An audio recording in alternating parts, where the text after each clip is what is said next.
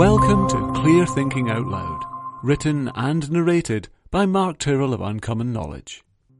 Hi, I'm Mark Tyrrell of Uncommon Knowledge, and welcome to 3 techniques for treating jealousy.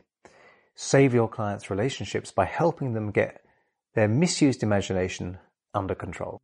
Oh, beware, my lord, of jealousy. It is the green-eyed monster which doth mock the meat it feeds on. That was Iago from Shakespeare's Othello, and Shakespeare famously called jealousy the green-eyed monster. Knowing when we're consumed by it, we humans can act in pretty monstrous ways. An accusatory, suspicious, withdrawing affection, we can make life miserable not only for our partners, but also for ourselves. And of course, sometimes people do have perfectly genuine and justifiable reasons to feel jealous. The problem is then situation-related rather than psychology-related in a way. But if someone is feeling jealous with no real cause, or their jealousy has grown way out of proportion to any actual wrongdoing of their partner, then that's where we as therapists and counsellors can make a difference. And by the way, if you're suffering from jealousy yourself, you might find my article on overcoming jealousy more helpful.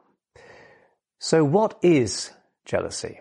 When I'm treating the green-eyed monster, I always think it's worth talking cognitively with the client about what jealousy is. For example, I would say something like, jealousy is a misuse of the imagination, and the imagination can do a pretty good impression of mimicking reality. Okay. And just think how often you've completely believed a dream was real until you woke up. Okay. That's how real the imagination can seem to us. And that's why when we're jealous, we start to believe the things we've made up in our own heads and act as if they were real. Okay. Like questioning our partner obsessively about their day at work because we've spent hours imagining them flirting with their colleagues.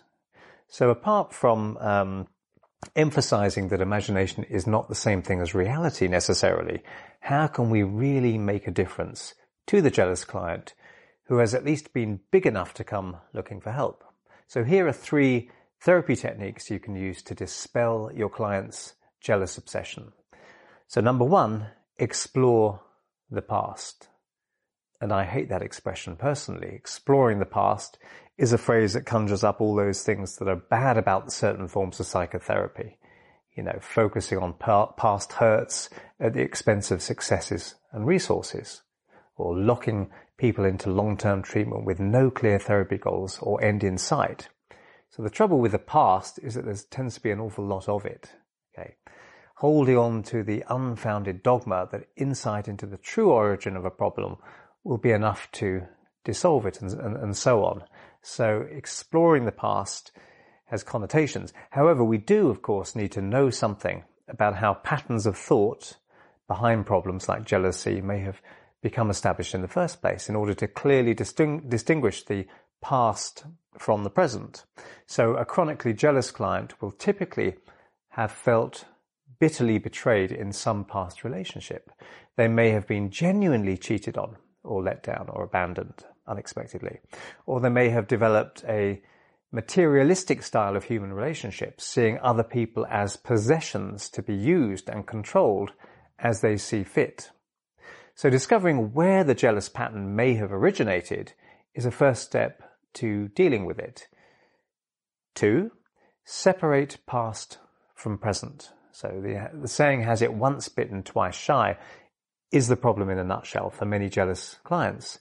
Having been cheated on before, they expect their next partner to do the same. So we might ask them to describe at length and even write down all the ways their current partner and situation is different from the past partner and circumstances, such as, he always calls if he's going to be late. She hates the previous partner's favorite food.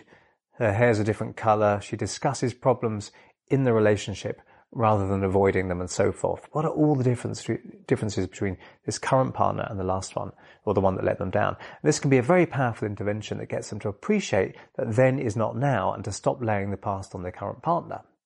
Number 3, encourage good use of the imagination. So making up damaging scenarios and believing them is a misuse of a most useful and potentially beneficial tool that we humans have, our imaginations. So we can help our jealous clients learn how to guide their imagination towards more helpful uses. So ask about times they get jealous. For example, they might get jealous seeing their partner talking to attractive colleagues at a social function, for example, or when their partner has gone out for the night with their own friends, and encourage them to see those situations whilst feeling relaxed and calm, perhaps while they're enjoying a hot bath or in hypnosis. The more they mentally rehearse these frightening scenarios or jealousy-causing scenarios whilst feeling relaxed, the more they'll train their mind to tag the situation as something not to worry about and create a new pattern match to feel physically calm and relaxed the next time they're in one of those situations in reality. Okay.